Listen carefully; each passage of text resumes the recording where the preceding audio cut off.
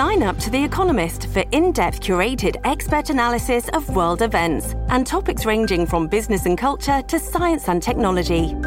You'll get the weekly digital edition, online-only articles, curated newsletters on politics, the markets, science, culture and China, and full access to The Economist Podcast Plus. The Economist is independent journalism for independent thinking. Go to economist.com and get your first month free. Dan Bongino. You want the truth? Come to this podcast. You want someone to BS you and be full of crap? Go to a political rally. The Dan Bongino Show. We have to call it what it is, and we have to stop being delicate about it. Get ready to hear the truth about America. We're not like the leftists. The conservatives don't need safe spaces. They don't need lollipops and coloring books and teddy bears. I'm good, okay? On a show that's not immune to the facts with your host, Dan Bongino. All right, welcome to the Renegade Republican with Dan Bongino. Producer Joe, how are you today? All set, Dan. All set. Yeah, a lot to discuss today. Hey, quick update on a story I discussed yesterday about the University of Colorado, Colorado Springs. They tweeted me and others from their verified account. The story, for those of you who missed yesterday's show, was there is a group on campus that wants to ban military veterans from campus. I went into the reasons on yesterday's show. They're as outrageous as you can imagine, if not more outrageous than you could possibly imagine. But liberals and liberal groups never fail to disappoint us with their stupidity. As I said during yesterday's show, the stupid is spreading and spreading quickly. But they sent me a tweet from the university's verified account from the chancellor, the statement, which to their credit, just completely obliterates this student group's nonsense that they fully support veterans. And I think I was clear, Joe, I hope I was on yesterday's show, that this was not a statement from the university at all. You were. It was okay, good. It was a statement from the group, and I just want to be clear on that. I'm not disparaging in any way, shape, or form the University of Colorado, Colorado Springs. It was this dopey group on campus. So, and the chancellor's statement again is pretty good. Have a peanut butter and stupid sandwich, please. That's basically that, and some milk, and go enjoy yourselves, or not. We don't really care. It's on my Facebook page, the statement, under the comments from the story I put up there. It's also on my Twitter if you want to check it out. And you know what? Maybe I'll put it in the show notes today as well, Bongino.com. Thanks to everyone who joined my email list, by the way. It is exploding at Bongino.com. I can email you the show notes. So, yeah, I mean, the stories today are coming in fast and furious. Obviously, the tragedy in Texas is still ongoing. Now it looks like we're going to get some potential flooding in Louisiana as well.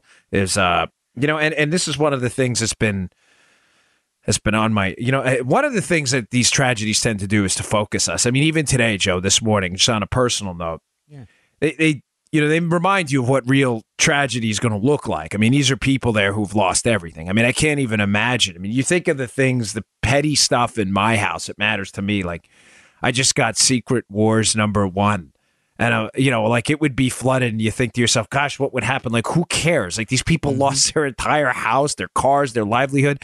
And, I have to get a blood test this morning. And, Joe, I never told you this, but I've had 12 surgeries, major ones, from all the impact trauma to my body. Yeah. One of the things that scares me the most is blood tests. I not needles. I don't care about needles at all. Don't bother me one bit. Blood tests freak me out. I had a bad experience when I was a kid. So today, the whole day, I've been freaking out because I have to have a blood test. I'm like, damn it, I hate this thing. And then I'm thinking to myself, really? Really? Like, this is your trauma. No, seriously, right? Like, think about it. You got these people in Houston going through the worst. I mean, they've lost everything. And I'm like, you know what, Buttercup? Suck it the hell up and shut your pie hole and get in there and get your damn blood test. Scrub. Seriously, don't be a scrub.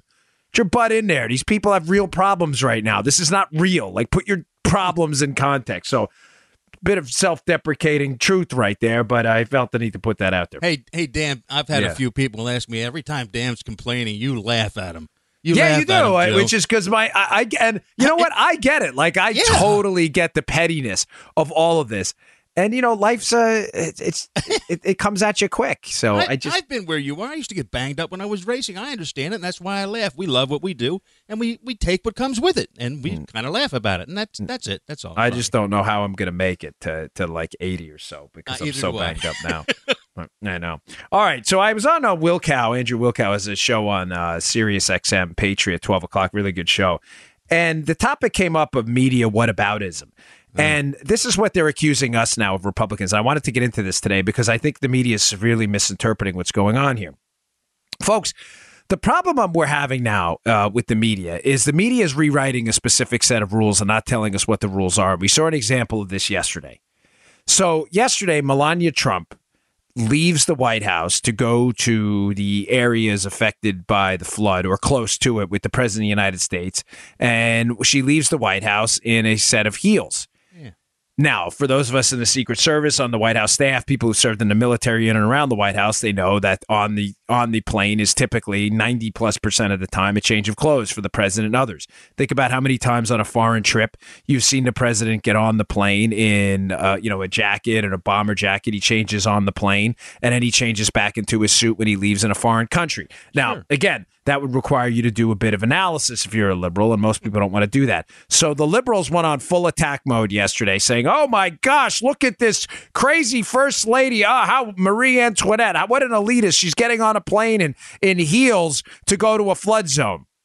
Well, she was at the White House, and the dress code at the White House is a little different. Now, of course, she got off the plane in a different set of clothes, which most of us figured was going to happen, in a set of sneakers to go around and tour the zone. This got me thinking about a bunch of things, and I teased this kind of yesterday about the whataboutism and why. And what I mean by whataboutism is the media is now accusing us of, well, you guys are being uncritical to Trump because you keep saying, like, what about Obama? The heels example is one. And another example, and I'll explain more of this in a second, is the Joe Arpaio, the Maricopa County Sheriff, former Maricopa County Sheriff, pardon. A lot of conservatives out there who support Trump have said, well, what about the pardon of Mark Rich by Bill Clinton?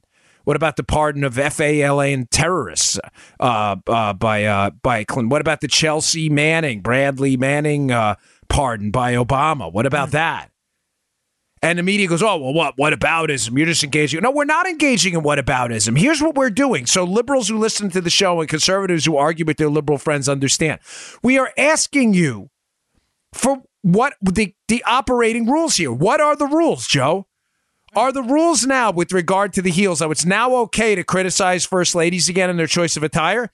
Because, Joe, I don't know about you, but I remember under Michelle Obama, God forbid you said anything about Michelle Obama, you were automatically labeled a racist every single time, and what you said had no substance at all. You remember that? I sure yeah. You don't criticize the first lady. They're above They're out of bounds. They're out of bounds. Every time they said it. So is that it? I don't understand. Like we're not engaging in whataboutism. We're asking you, media hacks out there who supposedly dictate the rules of what is polite public discourse and what the facts are. What are the facts? Are we now criticizing the first lady's clothing attire despite the fact that you had the attire all wrong? She was not wearing heels to a hurricane zone. What's wrong with you? She was wearing sneakers. She got on the plane in a set of heels. We're asking you, what are the rules? So if the Arpaio pardon bothers you for whatever reason, I mean, the media has 1,000 reasons. Trump's a racist. Of course, that's their go-to every single time, right? By the way, I had one of those. Oh, yeah, this is coming up. I got one of these. It's going to be good. Another doozy. But what are the operating rules here? Are the rules that it's now okay? And if it's now okay, and let's say in 2020 or 2024, Democrats elected and there's a first lady or a first man, whatever it may be, is it okay then to criticize? The problem we have with the media is that it's complete total hypocrisy, and they're the ones engaging in whataboutism, not us. Because they're saying, well, what about the rules? And they're saying, well, the rules don't matter. The rules only matter when it's a Republican. And you've seen it with the Arpaio pardon, where you may not like the Arpaio pardon. There's no question it's constitutional.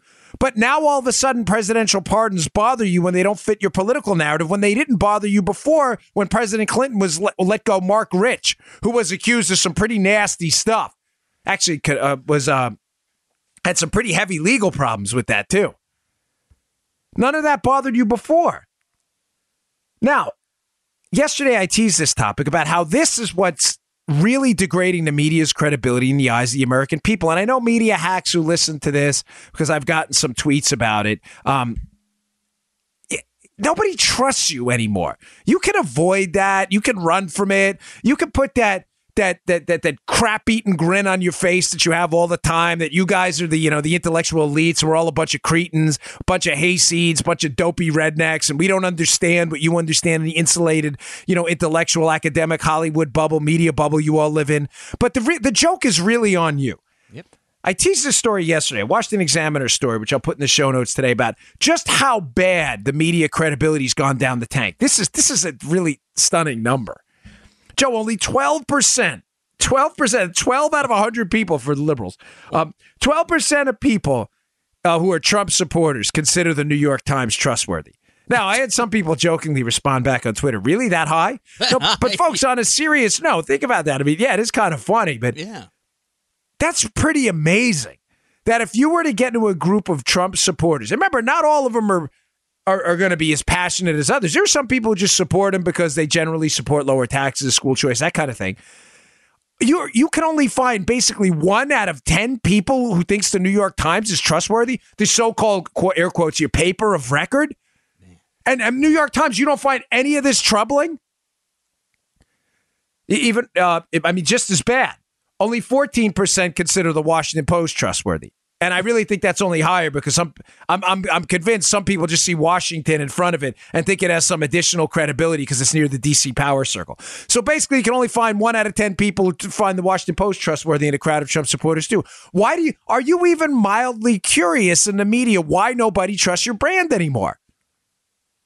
I mean, if you're running a business and your business is trust and facts, that's what journalism is supposed to be. And 9 out of 10 people who support the president of the United States think your paper's crap and untrustworthy. Some people would consider that a clue. That would be a big clue that there's something wrong.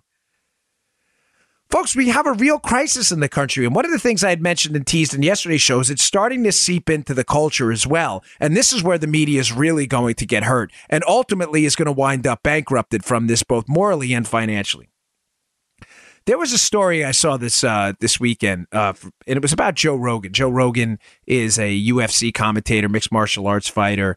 He's a really pretty nasty mixed martial arts fighter too. I mean, he's got some vicious kicks. If you ever seen videos of him online, but he doesn't do a lot of any professional fighting. He does the announcing for the UFC. But he watched the Conor McGregor Mayweather fight, and he brought up an interesting point. The New York Times wrote a piece afterwards, a commentary on the fight. McGregor's face bloodied, and Rogan was like, wait. This is ridiculous. Like, that's totally inaccurate. That's not what, for those of you who saw the fight, the end of the fight, McGregor was fine. I mean, he lost the fight. He lost on TKO in the 10th round, but there was no question. He wasn't bloodied. He was barely beaten up, as a matter of fact. I mean, Mayweather's never been known as a big knockout artist, right? And Rogan, that part's irrelevant. The part that's relevant is Rogan in his tweet intimated that the whole fake news thing was starting to permeate the New York Times, even in their coverage of the fight. That should say to you something. That the culture, as Andrew Breitbart used to bring up, and someone emailed me the other day, and they were right. They said, politics is downstream of culture. Even though the left is winning the culture war amongst the big three, academia, Hollywood, and the media, amongst the general population in America, they're losing the culture war badly because there's been a mega backlash against what's going on with those three entities, the media, Hollywood, and academia. You're seeing it now. The University of Missouri, which has seen an unbelievable plunge in people applying to the university since they had that Melissa Glick incident on campus. Remember that lady and a professor? Get some muscle over here. They've had a backlash there. You've seen in the media, 12% of people trust the New York Times. Now, you may say, well, what's happening in Hollywood? Glad you asked. Saw an article on Drudge yesterday.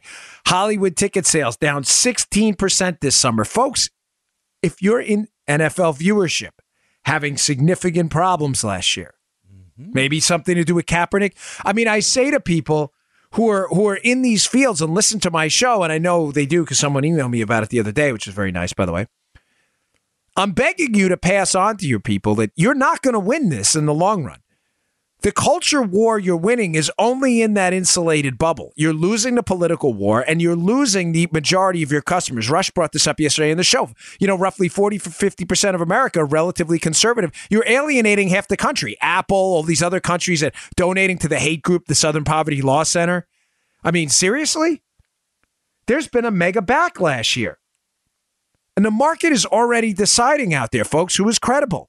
And the market is deciding who's credible by decreased sales to the to Hollywood produced movies, to decreased viewership of the NFL. And some, the Super Bowl did well, I mean, to be fair, but the regular season had a real problem. And I think a lot of that was due to Kaepernick. Papers that aren't trusted anymore, people aren't buying them. There's a backlash. The market is already deciding who's credible and who's not. And you're losing. You're on the losing side of this. All right, I got a couple other really terrific stories today to get to. Every time I see this, by the way, it gets me really upset. I'm watching, I have Fox on in the background. They're always showing footage of these Antifa people. I just can't believe it, man. These people are this is a political terror group, nothing more. Let's make no mistake about it. This is not some activist group. It's a terrorist group. End of story. They use violence to terrorize people. That's the definition of terrorism. What the hell's wrong with these people? Boy, frustrates me. All right, today's show on a different note, brought to you by Brickhouse Nutrition, one of my favorite companies out there. Yesterday, I had a really killer work, and I was tired. Sometimes I don't like to do 2 workouts in a row, heavy ones at least, especially it involves squatting and deadlifting. And yesterday, I put 3 pinwheels, 3 pizzas on the bar each side for the deadlift, for those of you who care about this kind of stuff. And I weigh about 220, 225 now, and I've never been a great deadlifter. But I got 3 sets of 5, which I was very proud of yesterday on a deadlift with 3 pinwheels. That's a lot for me. I have the deadly combination with deadlifting, Joe. You know what that is? Long legs and short arms, because you have to pull the weight that much higher when you deadlift. Long arms are great because you don't have to, lift the weight that high. So I've never been a good deadlifter. I attribute a lot of that to foundation, though. I took a hit of foundation before and afterwards. It's great stuff. It is a creatine ATP blend. And the best thing I can say about it, because I know a lot of you are concerned about looks. You should be. Everybody wants to look good. They want to look lean. They want to look fit. Is try the mirror test with this stuff. It's so good. It's like having 2 extra gas tanks in the gym. It's going to enable you to work harder, to be stronger in the gym, to pump out more reps, and ultimately it gives you a nice muscle volumization effect, and you look terrific. Take the mirror test, look at yourself before you try it, look at yourself 7 days later, give it a chance to work in the mirror, and I think you're going to be pretty impressed. Take a mental snapshot. Go give it a look, brickhousenutrition.com/Dan. That's brickhousenutrition.com/Dan. Pick up a bottle of foundation today. I think you'll be impressed. All right. Here's a story that I found deeply disturbing. Speaking again about Antifa and what's going on out there. So the Berkeley police chief, this guy, Andrew Greenwood, this guy, I'm not in the business of criticizing other law enforcement officers often. I there are tough choices that have to be made. These decisions are made on the spot. And it's easy for me behind a microphone, especially having been in law enforcement, to sit back and Monday morning, even Tuesday morning, quarterback people who made decisions, whether they turned out well or turned out poorly. So I don't like to criticize folks, but this guy in Berkeley, I just don't get it. So people are starting to say to themselves, like, hey, what's going on in Berkeley? Like, you have a police department out there, and it seems that, whenever these Antifa people show up with bats and sticks and stuff, that nothing happens. I mean, outside of a couple of isolated arrests and people stopping, a couple of cops out there in the department stopping isolated incidents of violence, that the Antifa people otherwise are allowed to run wild. Yeah. Now, folks, we have a real problem here, because what's going on, and I tweeted out this article, Legal Insurrection, today. There are cops on the scene who were watching these Antifa people grab their shields and grab their sticks, and nothing happened. They just let them randomly attack people. Folks, this is the heckler's veto. This is what happens with the heckler's veto. When a group of people, it's one of the most dangerous things a free society can have. A heckler's veto is this. When you have a group like Antifa that goes to a rally specifically to cause violence, that's their only goal, is to hurt other people who disagree with them politically. They cause violence. And now what you're seeing is the Berkeley Police Department over there. You're seeing them enable these people because they're using the excuse of further violence, Joe, as a reason to veto free speech. Here's what I mean. Right. Milo and Ann Coulter are talking about, 2 conservatives are talking about going to the campus, conservative speakers, and now there's a threat of violence. No kidding, Sherlock. The threat of violence is by the far left groups that want to beat these people up. You don't give the hecklers, Antifa, a veto over free speech. I mean, this is the essence of a free society, Joe. The ability for minority ideas, which is no question, sadly, that is the minority position in Berkeley, which is largely a tyrannical socialist place. Mm-hmm. The idea that free speech, conservatives and libertarians should be able to speak there, we can both agree, Joe, right, is a minority position. But can we also agree that free speech is there to protect the minority position, not to protect what everybody thinks? It's not to protect everybody who says, hey, I love the Dallas Cowboys in Dallas. Right. It's there to protect the guy who says, I love the Dallas Cowboys in New York City. That's the whole point of free speech. When you allow the heckler's veto, you don't have free speech. You have populist speech only. And the problem I'm seeing here, Joe, is again the media. Not to keep harping on the media on these shows endlessly, but it's driving me crazy what they're doing. I mean, even with the storm stops. Now all of a sudden, did Trump go too soon? Did he go too late? Wilkow brought up a great point. What about when Obama, the tornadoes in Joplin, and they were like, oh, he's monitoring them from, nobody cared about it then. But now all of a sudden, again, the media, what are the rules of operation here? Are we supposed to go or not supposed to go to storm stops? The answer is it depends. How can they criticize Republicans? That's all that matters. But here's what's happening now. Left-wing Antifa violence is being suppressed by the media. They barely cover it. Barely. They'll touch on it and they'll move on. Yet you have an incident of violence that has nothing to do with right-wing politics at all, like this nut in Charlottesville, right? And all of a sudden, for days, there are efforts made to pass gun control, speech codes, whatever it may be, to suppress conservative ideas. So what's happening now is the left is using violence as a political and strategic weapon, not just an actual physical weapon against other people, Joe. They're condoning the media by their lack of coverage and their overall failure to call this stuff out and to call it what it is, political terrorism. They're condoning it. Yeah. And what do you wind up getting? You're going to wind up sooner or later, Joe, and I hope this day doesn't come, but you're going to have a situation where people are going to have to defend themselves. Mm-hmm. These Antifa folks are going to punch the wrong guy in the face one day, and there's going to be an act of retribution or self-defense, or whatever it may be. And then what's going to happen? The media, hack media, are going to, again, blame right-wing violence for everything. We're going to have the Southern Poverty Law Center, the hate group, out there labeling these people hate group folks, even if it's like a Tea Party group. There's going to be an effort to shut down their websites then by Google and all these other places. This is what's happening right now. I've given you examples on prior shows of how this is already happening. This is not some Orwellian future. This is not Blade Runner. This is not some apocalyptic Mad Max type thing. It's happening now. You are already having groups out there, GoDaddy and other places, they're shutting down domains because they don't agree. Granted, some of the domains are pretty disgusting.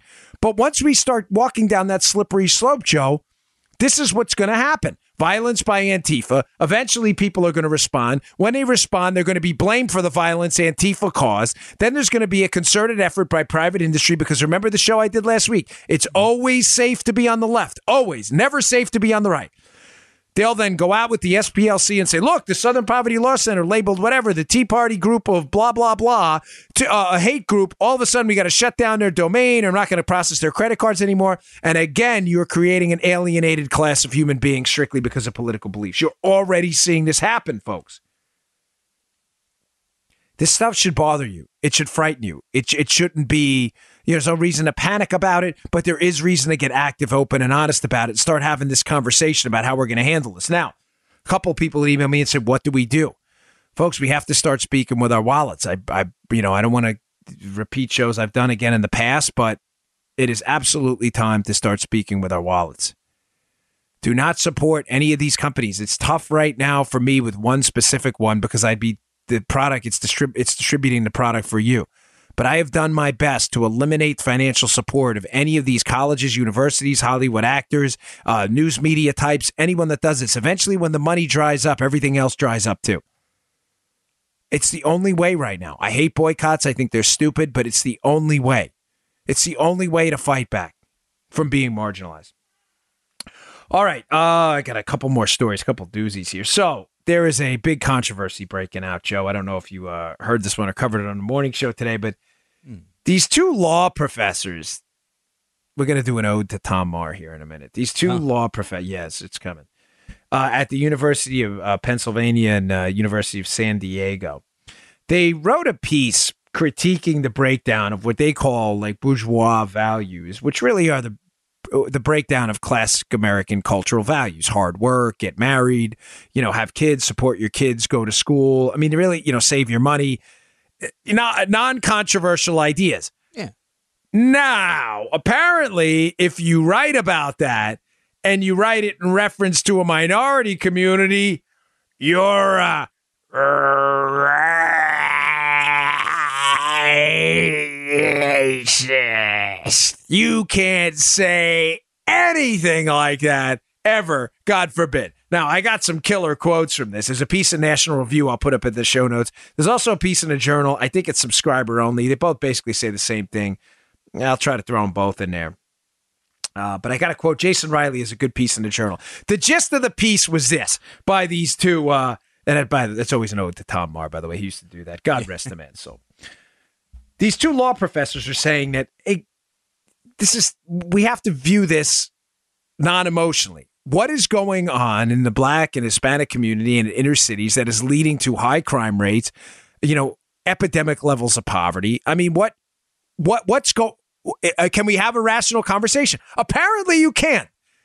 Now, by doing this, these two law professors are being accused, and this is a quote, Joe, I'm not making this up, I'm being serious here. They're accused of racist and white supremacist discourse. This is hysterical. If it's not sad, it's almost comical. You can't say anything anymore without identity politics. It's racist and white supremacist discourse to wonder what's going on in the Black community. Now, Jason Riley does a phenomenal job today in the Wall Street Journal. But by the way, he happens to be Black. Doesn't matter to me and conservatives, but matters a whole lot to identity politics leftists.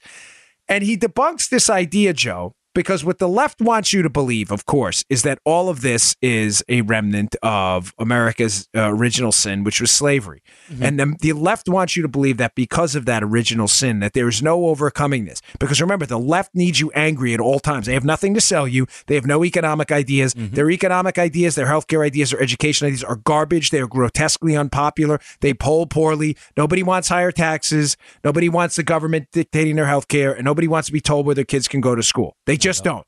So the left, it all sucks. So the left has nothing to sell you ever. So the left needs to motivate you to the polls by keeping you angry. And one of the ways they've tried to keep the minority community angry is by constantly blaming conservatives and Republicans, who ironically were the ones who abolished slavery. That's not even a historical question. But it's by blaming them and keeping the stain of slavery open and alive in the eyes of Americans. Now, Jason Riley, this is his words, not mine, but talks about how post-slavery America, despite the horrors of Jim Crow and legal de jure segregation, Joe, how the Black family was doing better then than it is now. So your argument that this is all a remnant of slavery, I don't think anybody would say it had nothing to do with it, no reasonable person. But your argument that that's the sole cause of pockets of poverty in minority inner city communities doesn't hold water. Here's what he writes. He writes, between 1890 and 1940, for example, Black marriage rates in the U.S. were higher than white marriage rates. In the 1940s and 1950s, Black labor participation rates exceeded those of whites. Black incomes grew much faster than white incomes, and the Black poverty rate fell by 40 percentage points. Between 1940 and 1970, during the Jim Crow era, and prior to the era of affirmative action, the number of Blacks in the middle-class professions quadrupled. In other words, racial gaps were narrowing. Steady progress was being made. Folks, this is a pretty damning piece, because when these two law professors wrote this piece about a lot of this poverty, these pockets of poverty, is due to the breakdown of marriage, the breakdown of the nuclear family, the breakdown of a commitment to education, the breakdown of the values of hard work and investment and all this, traditional cultural American values. And this is happening largely, and it's impacting middle and lower income people more than it is the wealthy, Joe, because wealthy people have the ability to overcome divorce and the financial constraints on it. I mean, it's tautological to say that, more than other people. They have more assets. So the point of the piece that these authors wrote, and I encourage you to check out the National Review piece, is that when you're middle and lower income, you don't have the ability financially to overcome the single family households and some of the problems it can cause, like wealthy people do. And these are the people who are suffering the most from the evaporation of what they call the bourgeois values, the cultural values of America. Now, God forbid we bring that up, because the left doesn't want you to know. Why does the left not want you to know that? Because the left needs an angry class, folks, all the time. If the left doesn't have people angry, do you understand what I'm telling you? That the left doesn't have anything? They have nothing. They don't stand for anything. The left has zero. They don't have any marketable ideas to give you anymore. The party of JFK is dead. If they don't have you angry, and what's said in that piece, that this is largely due to a disintegration of the family, that has led to increased crime, poor economic output, poor academic output, a disintegration of the family, and a lack of commitment to hard work. If the left lets you believe that, then it does one thing, Joe. It individualizes this. Mm. And when it individualizes the problem, like, hey, you need to get married. Mm-hmm. You need to take care of your kids. When it individualizes the problem, what does it do? It makes it impossible to create a victim class.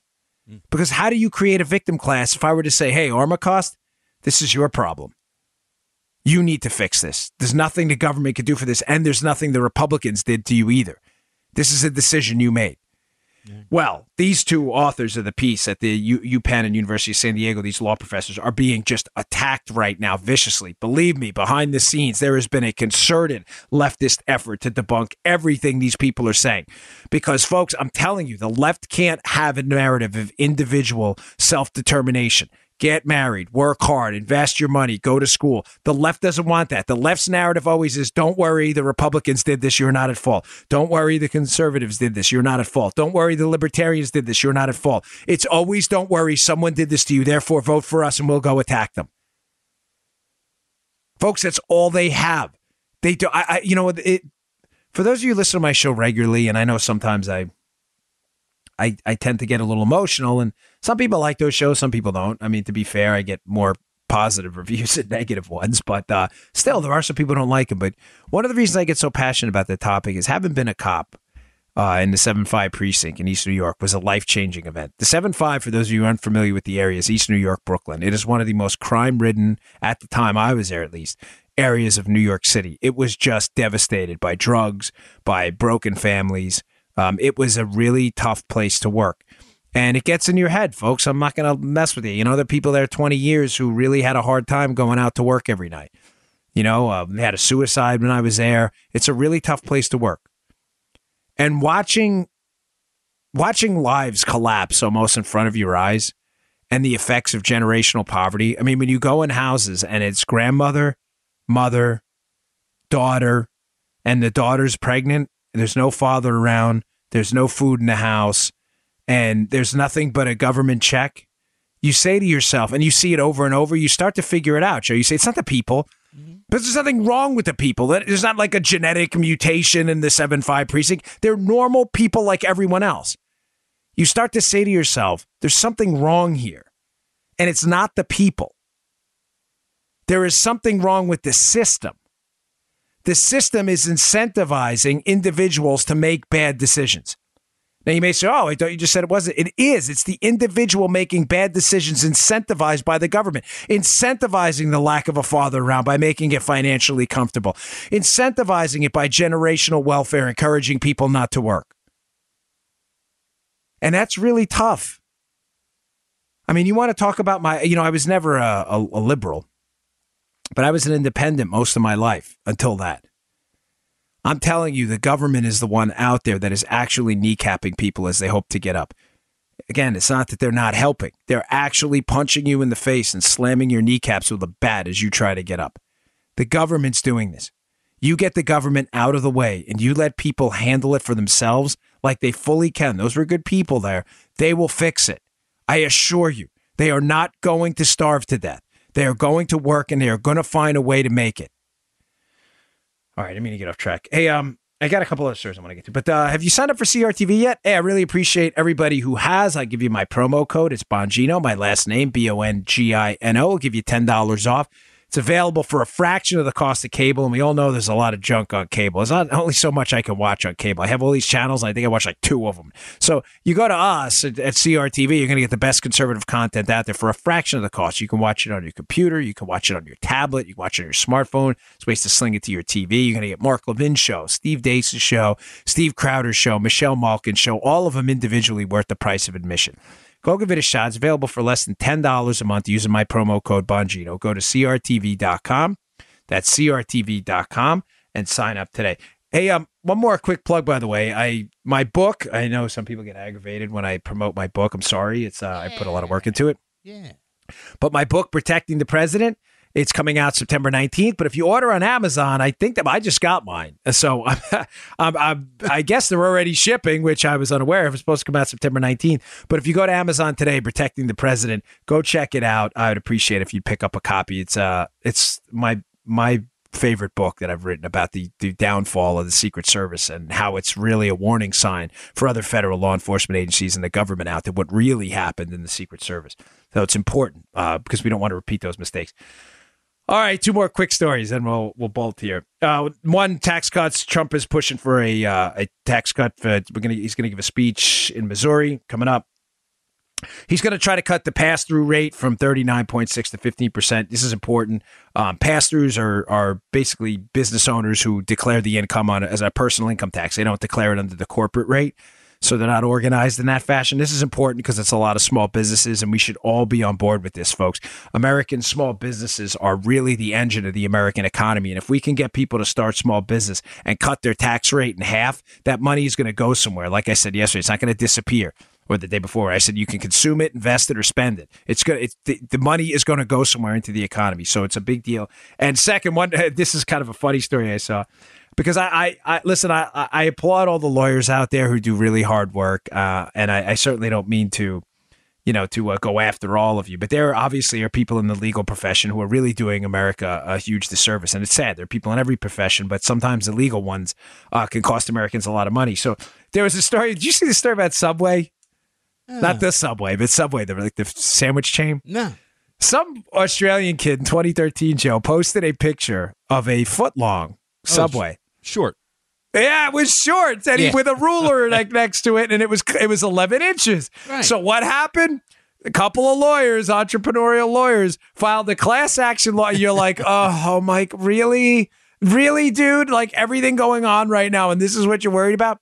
So they won the case. They got some kind of a settlement, and the Seventh Circuit Court of Appeals, Diane Sykes, who I really like, she was married to Charlie Sykes, the radio host.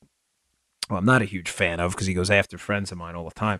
But they overturned it, and we'll see what happens. Maybe it'll go to the Supreme Court or whatever. But it was kind of a funny case because it just goes to show how we waste a lot of money and time on really inconsequential stuff. I mean, and in Subway's defense, just so I give you the full story here, was that the dough is uniform. In other words, when they lay out the dough to be a foot long, it may shrink, it may expand, whatever it may be, but the dough is uniform, so they're going to win that case. But I just thought that was interesting because it speaks to all the money we waste.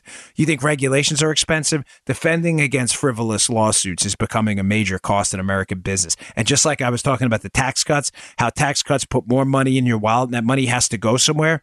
Remember, silly class action lawsuits by really disingenuous lawyers takes a lot of money out of the system as well. That money has to go somewhere, and the money's going in their pockets when it could have went into American businesses. Really a shame. All right, folks, thanks again for tuning in. Thanks for all the reviews on iTunes. We are over 400 reviews. You guys are the best. My wife was astonished at how great the audience is. We went from 250 to 400 a couple weeks. I really appreciate it. Go give us a review, iTunes. I really appreciate it, and we'll see you all tomorrow. You just heard The Dan Bongino Show. Get more of Dan online anytime at conservativereview.com. You can also get Dan's podcasts on iTunes or SoundCloud. And follow Dan on Twitter 24/7 at DBongino.